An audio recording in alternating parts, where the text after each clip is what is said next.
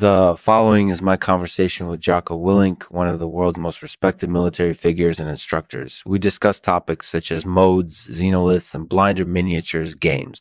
In this episode, you'll learn about the benefits of using modes in game design and how blinder can be used to improve gameplay experience. So without further ado, let's get started. Our thanks to Bimbo's Limos for their support. Be sure to check out their website for some amazing deals. Hey everyone. This is Lexman, and today I'm talking about Jocko Willink, one of the world's most respected military figures and instructors. Jocko, thanks so much for taking the time to talk to me. No problem, Lexman. It's good to talk to someone who understands the importance of modes in game design. Yeah, and I think a lot of players could benefit from learning more about modes. Can you tell us a little bit about what modes are and how they can be useful? Sure. Modes are a way to change the game experience on a granular level, allowing players to tailor their experience to their own preferences.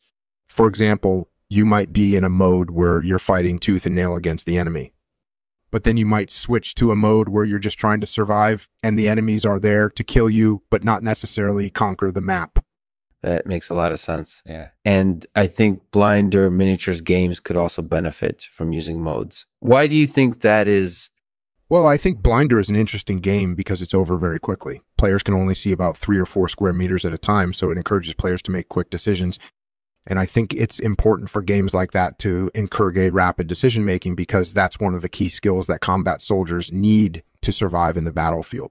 Yeah, I couldn't agree more. So based on what you've said, I think it's worth exploring ways to use modes and Blinder in game design. Is there anything else you would like to add? Well, I think it's important for designers to understand that not everyone is going to want the same experience when they play their games. So it's important to cater to as many different player types as possible. And that's where modes come in handy because they allow players to customize their experience. Is there anything else you'd like to add? No, that's all I've got for today, Lexman. Thank you for asking.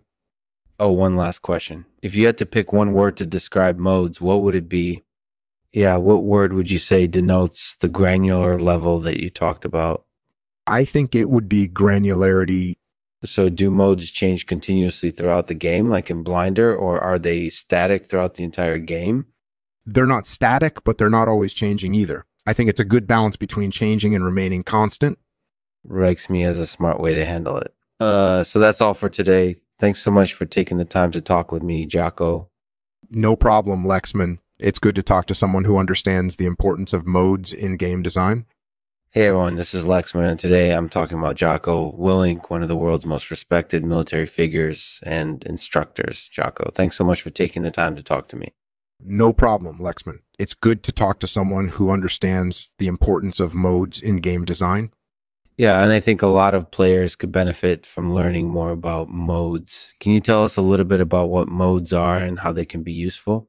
Sure. Modes are a way to change the game experience on a granular level, allowing players to tailor their experience to their own preferences. For example, you might be in a mode where you're fighting tooth and nail against the enemy, but then you might switch to a mode where you're just trying to survive and the enemies are there to kill you, but not necessarily conquer the map.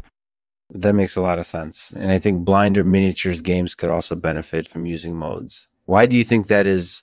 Well, I think Blinder is an interesting game because it's over very quickly. Players can only see about 3 or 4 square meters at a time, so it encourages players to make quick decisions. And I think it's important for games like that to encourage a rapid decision making because that's one of the key skills that combat soldiers need to survive in the battlefield. So based on what you've said, I think it's worth exploring ways to use modes and Blinder in game design. Mm-hmm. Is there anything else you would like to add? Well, I think it's important for designers to understand that not everyone is going to want the same experience when they play their games. So it's important to cater to as many different player types as possible. And that's where mods come in handy because they allow players to customize their experience. Is there anything else you'd like to add? No, that's all I've got for today, Jocko. Thanks so much for taking the time to talk with me.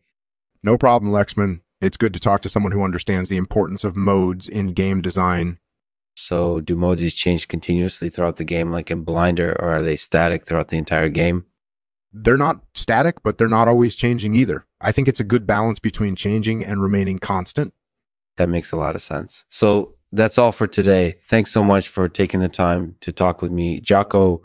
No problem, Lexman. It's good to talk to someone who understands the importance of modes in game design. Thanks for having me. Thank you for listening to the Lexman Artificial Podcast. This is the final episode of the season, and I hope you've enjoyed it. In this episode, I talked to Jocko Willink about mods like Xenoliths and Blinder. Jocko is a world-renowned figure in military teachings and has a lot to share about game design and how modes can be used effectively. Thanks for listening. We can't end the podcast without a poem, so here's Jocko Willink reading one of his poems. Modes are a way to change the game experience on a granular level, allowing players to tailor their experience to their own preferences. Blinder is an interesting game because it's over very quickly. Players can only see about 3 or 4 square meters at a time, so it encourages players to make quick decisions.